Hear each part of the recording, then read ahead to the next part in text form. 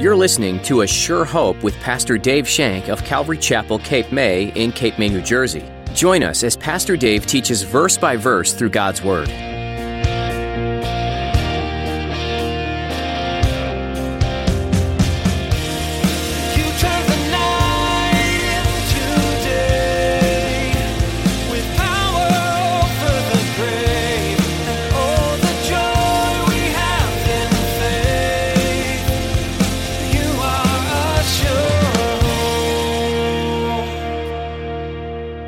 Sows, that shall he reap. What are you sowing to? What are you sowing to? If you're sowing to the flesh is going to get strong. If you're feeding the flesh with all your desires and all your wants and all your stuff, the flesh is going to get strong. But if you're feeding your spirit's going to grow. Your spirit's going to get stronger. And then when trouble comes along, you'll be able to withstand it. You'll be able to persevere because you know God is on the throne and God is doing a mighty work. What are you always giving into more, your flesh or your walk with the Lord? Today, Pastor Dave speaks to you about sowing and reaping. What you give into can either benefit you or hurt you, and if you only focus on your flesh, then your spiritual life may die. You must remember what you give power to will grow. Now, here's Pastor Dave in the book of 1 Kings chapter 10 as he continues his message, A Heart Turned from the Lord.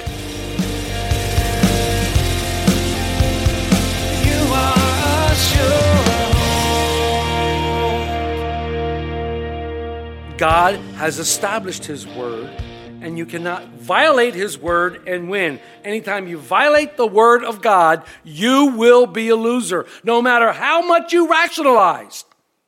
When you violate the word of God, you will be a loser. And Solomon, of all his blessings and all his wisdom, disobeyed the commandment of the Lord, just as God said it would happen. His heart was turned away. His heart was turned away. His wives turned away his heart. Of course they did. You know, based on the Song of Solomon, we can assume that Solomon first loved the daughter of Pharaoh. This was his first wife, remember? He first really loved her, according to the Song of Solomon. Yet Solomon shows us that we who know true love can depart from it. We who know true love can depart from it. And when I read this, I was not thinking man and woman. I was not thinking that. What came to my mind immediately, and I have to share this with you, Revelation chapter 2. Revelation chapter 2. To the angel of the church at Ephesus, write, These things says he who holds the 7 stars in his right hand, who walks in the midst of the 7 golden lampstands. I know your works, your labor, your patience, and that you cannot bear those who are evil, and you have tested those who say they are apostles and are not, and have found them liars. And you have persevered and have patience, and have labored for my name's sake, and have not become weary. Praise God. Nevertheless, I have this against you. You have left your first love. This great church of Ephesus, great mighty church of Ephesus, Jesus is speaking here. Jesus is speaking. He says, I know your works. I know your labor, your patience. You cannot bear evil. I see that. I'm commending you for that. You guys are doing a great job. You tested the people who say they're apostles, and when you've proven they're not, you've called them liars. You've persevered. You have patience, and you labored for my name's sake. Praise God, you've done all that. Nevertheless, I have this against you. Wow. Then why were they doing it? Why were they doing all these good works? Did they think that the good works would get them one up on the ladder to God? Did they think their good works was going to get them an attaboy from God, that they would draw closer to God because of their good works? Were they doing this because they forgot about salvation? What it looks like, you've left your first love. This was Ephesus. This was Paul's favorite church. This was I think it was Paul's favorite church. Because of what happened with him and the Ephesian elders in Acts 20. I think it was one of his most loving church, and that Timothy was there. I think it was one of his favorite church. I ranked the Philippians second, but I do rank this as one of his most favorite churches. They left their first love. Who was their first love? Jesus Christ. They've left them. Notice it didn't use the other L word. It didn't say you've lost your first love. It said you left your first love. There's a big difference, folks, in those two words. A big difference. They have walked away from the Lord. Stuff got in the way. Oh, they were doing work, but they were doing it for pats on the back. They were doing it for attaboys. They were doing it for their glory. They were doing it for their esteem, to make themselves feel better. They were doing all things for that. They weren't doing it for the Lord. They left their first love. They walked away from him. Here we have the church of Ephesus, which was a mighty church, a wonderful church, an incredible church back there in those days. You can still see the ruins today. But they left their first love. Nevertheless, it's never good when Jesus says nevertheless. It's never good. It always means that the Ephesian church did not cancel out the bad that Jesus is about to describe. He says, you've done all these great things. It's almost like he said, but. You've done all these great things. That's sad. I don't want Jesus to say any of those things to you. I don't want him to come to me and go, Dave, I see the great things you're doing. I like what you're doing here. I like what you're doing there. And, you've gotten through this trial and you've showed this. But where am I in all this? Where am I in all this? You've kind of walked away from me. And you're taking all the glory. You're taking all the pats on the back. You're taking all the accolades. And you're not giving one iota to me. You're not pointing the way to me at all. You're pointing the way to you. Where am I? See, we need to be careful. We need to be careful when stuff takes the place of God. We need to be careful when we start collecting things and amassing things, including people. You go to these conventions or stuff, and you go to these conferences and things like that, and you meet other pastors, and sometimes one of the first words out of their mouth is, well, how big's your church? That's me and my wife. I say stupid things. I say crazy things like, oh, well, nobody's there. The next thing out of their mouth is, where'd you go to school? What do you mean, where'd I went to school? I went to Cherry Hill High School in Cherry Hill, New Jersey. Okay. What do you mean? See, they're all looking at man-made things. They're not looking at the right things. They have the wrong perspective. Because to them, those things are good. Jesus is saying, you guys are doing a great job. Look at what you're doing. People might even be getting saved. Who knows? But you left your first love. You walked away from me. Oh, man. I get chills. I get chills just thinking about him saying that to somebody. I get chills of him saying about somebody, one of you or me. I get chills. I don't want to ever see that happen to anybody. Look what he says, though. He gives them an out. He doesn't leave them hanging. He doesn't say, you left your first love, you're dust, goodbye. No, he doesn't say that. He doesn't say that. He says, remember, therefore, from where you have fallen. Repent and do the first works. Repent and do the first works. What was the first thing you did? Believe. Thank you. You believed. You believed by faith. You accepted Jesus' sacrifice on the cross. And you believed. If you confess with your mouth the Lord Jesus, and you believe in your heart that God raised him from the dead, you will be saved. You believed. What must we do to do the works of the kingdom? Jesus, believe upon him whom he sent. You believed. Repent. I'm sorry. I went the wrong way. Please forgive me, Lord. I know you love me, and I'm sorry. I want to come back. I want to be back. And he's the father. He's the prodigal son father, running to you with the royal robe, running to you with the ring, running, kill the fatted calf. My son is returned. Praise the Lord, my son is back. He once was dead, and now he's saved. He's back again. You can never go too far from the Lord. You can never run too far away. Because I got news for you. You may be running as far as you think you are, but as soon as you stop and turn around, he is right behind you like this. Remember what Mark said? There was no condemnation for those who are in Christ Jesus. No condemnation. Remember the woman caught in adultery? In the very act? Woman, where are your accusers?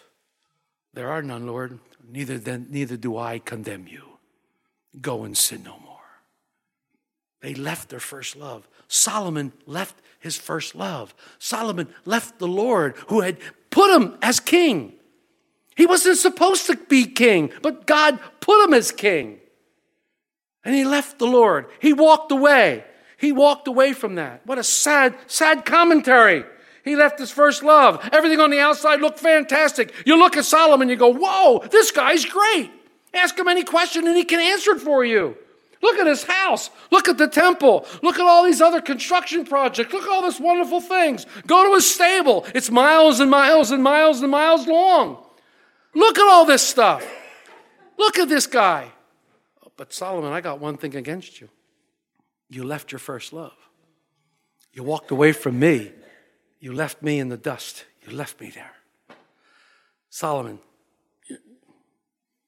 we don't know when Solomon decided to start to collect wives. We do read in 1 Kings that he went down to Egypt and he married Pharaoh's daughter in some sort of a treaty. That was his first wife. He might have said, well, gee, my dad had multiple wives. Why can't I have multiple wives? It was never God's plan all along. It was always God's plan. One woman, one man. That's what marriage was supposed to be. It was always God's plan. Jesus railed against the Pharisees for that very reason. You can read about that in Matthew 19. He talked about the Pharisees. But when he added these wives, when Solomon added all these wives, again, Deuteronomy 17, you should neither multiply wives. Why? They will turn your heart away from God. And that's exactly what happened. Over 1,000. See, the heart of the matter was Solomon's heart. The heart of the matter was Solomon's heart. He had turned away from the Lord and he turned to other gods. The Lord had spoken to Solomon twice audibly. The Lord had spoken to Solomon twice audibly. How many of you wish God would speak to you? You're all thinking, Lord, if you would just speak to me audibly, I'll go on my way. Really? Here's the wisest man in the world. They're probably the richest man in the world, had everything he ever wanted, had a relationship with God. God spoke to him twice audibly, and he still went astray. He still went astray. So Solomon takes each of his wives, and he goes and he makes these little tents for them. He takes these little wives. He makes these little tents. Molech, the worst abomination of a god there possibly was. They used to have child sacrifices to this god. All these gods were horrible gods. And he makes them because his wife wanted them. And he says he went to the high places. And this is directly against God. Where were they supposed to worship? Somebody? Jerusalem, in the temple. They were supposed to worship in the temple. Remember the woman at the well? Remember the woman at the well when Jesus got there? She said to him, well, your people say we're supposed to go to Jerusalem and worship. Well, yeah, they were supposed to worship in Jerusalem, but he made high places. They went and they made these little altars someplace so his wives could worship their God. And he ended up worshiping them too. The problem with Solomon, it says, was not loyal to the Lord. He wasn't fully loyal to the Lord. That's what the problem was. That's what compromise will do to you. It'll keep you from being fully loyal to the Lord. You've heard it said he had 1 foot in the world and 1 foot in Christ. You've heard it say that one. He had too much of the world to be happy in the Christ and too much of Christ to be happy in the world. You've heard that. Somebody straddling the fence. Somebody trying to live in both worlds. Well, I'm a Christian today and I'm not this day. You know, he couldn't do that. He wasn't loyal to God. One thing God requires of us is our loyalty. He requires our devotion. Did you ever hear it said that God is a jealous God? He is jealous for you. It's a great song. He is jealous for you. Yeah. Love like a hurricane. Yeah, right. So he's a jealous God. He wants you, and he knows the value of you coming to him. 1 foot on either side. Solomon couldn't make it in the middle. Why? Because he couldn't fulfill his discontentment. Solomon couldn't fulfill his discontentment, and that's why we gather so much stuff. That's why we jump from relationship to relationship to relationship, because we can't fill contentment. We can't fill that place in there that only can be filled by God. There's a place in our heart, you've heard it, the God-shaped hole, come on. There's a place in our heart that can only be filled by God through Jesus Christ. It can only be filled there, and in that place is true contentment. Paul says, I've learned how to be abased, and I've learned how to abound. I know what it is to get beat up and get the snot kicked out of me. I know how to have everything I've ever wanted. I know all these things. But my contentment comes from the Lord. And in him I am truly content. And I paraphrase terribly. But his contempt, that's where our contentment is. That where our contentment should be is in the Lord. Solomon wasn't content in the Lord. Solomon was only content if he was amassing stuff. And I hate verse 6. I hate verse 6 because it sets up the rest of 1 Kings and the rest of 2 Kings. It says, Solomon did evil in the sight of the Lord. And as you go through the rest of the books, as we go through, you'll see king after king after king after king. It says he did evil in the sight of the Lord. And every now and then, you'll get one or two that said, he did what was right in sight of the Lord. But they are extremely few and far between. The majority of the kings are going to follow in Solomon's footsteps, and they do evil in sight of the Lord. They keep the high places and don't tear them down. So what does God do? What does God have to do? Somebody tell me. What does God have to do? He's got to judge. God is a righteous judge. He's got to pronounce judgment. God has to pronounce judgment on Solomon. Remember what he said back when he appeared to him? If you do this. Remember the if and then? If you do this, then I will do that. Remember that? Well, Solomon didn't do his part. Solomon didn't do the if. God will certainly do the then. God will do the then. Let's look at the rest of the 9 through 13. So the Lord became angry with Solomon because his heart had turned away from the Lord God of Israel, who appeared to him twice and had commanded him concerning this thing, that he should not go after other gods. But he did not keep what the Lord had commanded. There it is. Therefore, what's that therefore? Solomon didn't do what he was supposed to do. Solomon didn't keep his end of the covenant. He didn't keep his end. Therefore, remember, this is Old Testament. The covenant worked both ways in the Old Testament. Therefore, the Lord said to Solomon, because you have done this and have not kept my covenant, there it is, and my statutes, which I have commanded you, I will surely tear the kingdom away from you and give it to your servant. Nevertheless, there's that word again. Nevertheless, nothing ever good comes after he says nevertheless. I will not do it in your days for your sake of your father David. I will tear it out of your hand to your son. However, I will not tear away the whole kingdom.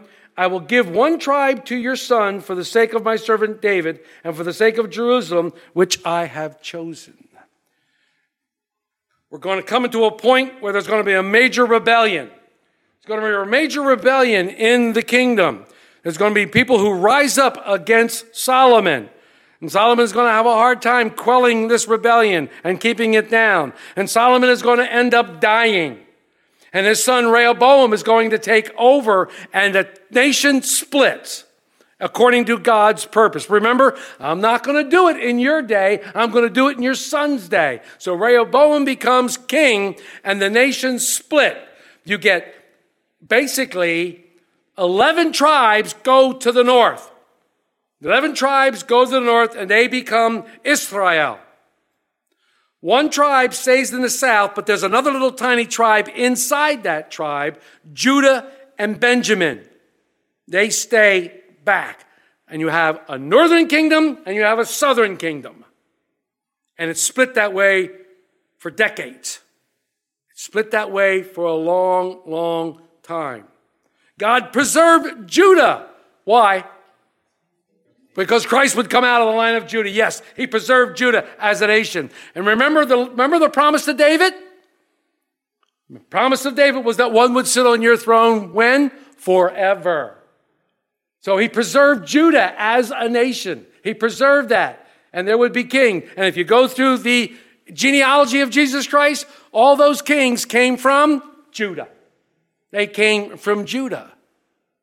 So God is now keeping his promise that we're going to find out that he's going to be. And what does this mean? It means God's not mocked. God is not mocked. What a man sows, that will he reap. Sow to the flesh, you will reap the flesh. Sow the Spirit, you will reap to the Spirit. I will surely tear away your kingdom and give it to your servant. The entire kingdom, and we're supposed to be to the descendants of David forever, if they remained obedient. They did not. So he took it away. He took it away. This was his recompense. This was what he got. After this, like I said, things go like a sled down on the ice for Solomon. Things go very bad for him the rest of his life. Old adversaries appear. They rebel against him. A new rebellion comes up and all fulfills the Lord's judgment. What a man sows, that shall he reap. What are you sowing to? What are you sowing to? If you're sowing to the flesh is going to get strong. If you're feeding the flesh with all your desires and all your wants and all your stuff, the flesh is going to get strong. But if you're feeding your spirit's going to grow. Your spirit's going to get stronger. And then when trouble comes along, you'll be able to withstand it. You'll be able to persevere because you know God is on the throne and God is doing a mighty work. And you see that happening in your life and you become stronger and stronger as you study the Word of God. Why? Because faith comes by hearing and hearing the Word of God. And as you get stronger and stronger in the Word of God, God will put you in a place where you can share your troubles with someone else who has the exact same trouble. And you'll be able to minister to that person. And you'll be able to say, God bless you, but this is what happened when I was in your position. And God showed me this and showed me that. And you'll be able to minister to that person. And you'll be able to build that person up in the Lord. We need each other, folks. And we need there. And when we start to slip, we need a phone call. Help, I'm slipping. I need someone. Help me. Come to my aid. Show me Jesus. I told you about one of my best friends, Dave. He centers me on Jesus Christ when I'm having a bad day or when he's having a bad day. We call each other. And the first thing we do is we center each other on Jesus Christ. Because he is the center of our lives. And as long as we're focused on him and moving directly towards him, we're going to be okay. But when I get off, start worrying about my troubles and worrying about my problems one way or the other, bad things happen. And I start to think that I have something to do to cure this problem, which is insane. God will take care of the problem. God's got your back. He will always have your back. If you believe in Jesus Christ, if you have not left your first love. Solomon left his first love. Solomon walked away from the Lord, and now he's going to pay dearly for it. In fact, not only Solomon, but the entire kingdom of Israel is going to pay for it. And this is the last thing I'll say. Sin has greater consequences than we know. Sin has consequences that not only affect you, but it affects others as well. Remember that. Solomon's sin not only affects him, but it affects his children and it affects the entire nation of Israel. Entire nation. The entire nation. You are a sure hope. We'd love to keep studying the Word of God with you again next time on A Sure Hope. In the meantime, we invite you to learn more about this program by visiting our website, ASureHopeRadio.com. There you'll find our archive of previous messages from Pastor Dave Shank available to listen to, download, or even share with your friends and family, all free of charge. Just look under the Messages tab. You can listen to additional teachings from this series in 1 Kings or jump to another book of the Bible. Each book gives some useful insight into God's plan for you and the world you live in. We trust that A Sure Hope is an encouraging program for you, and if you're without a church family, we'd love for you to join us. If you happen to be in the Cape May area, we'd love to meet you in person for a time of worship and Bible study right here at Calvary Chapel, Cape May. We meet weekly on Sunday at 8:30 and 10:30 a.m., and you can find all the information you need by visiting ASureHopeRadio.com. If you live further away or are unable to come in person, we understand, and we'd still love for you to be part of our church family virtually. You can join us for church online through Facebook Live and on YouTube. Just follow the links that are available at ASureHopeRadio.com, and don't forget to like and subscribe to keep up to date with the latest information. Well, that's all the time we have for today, but we are grateful that you were a part of our listening audience today. Be sure to join us again next time for more from 1 Kings right here on A Sure Hope.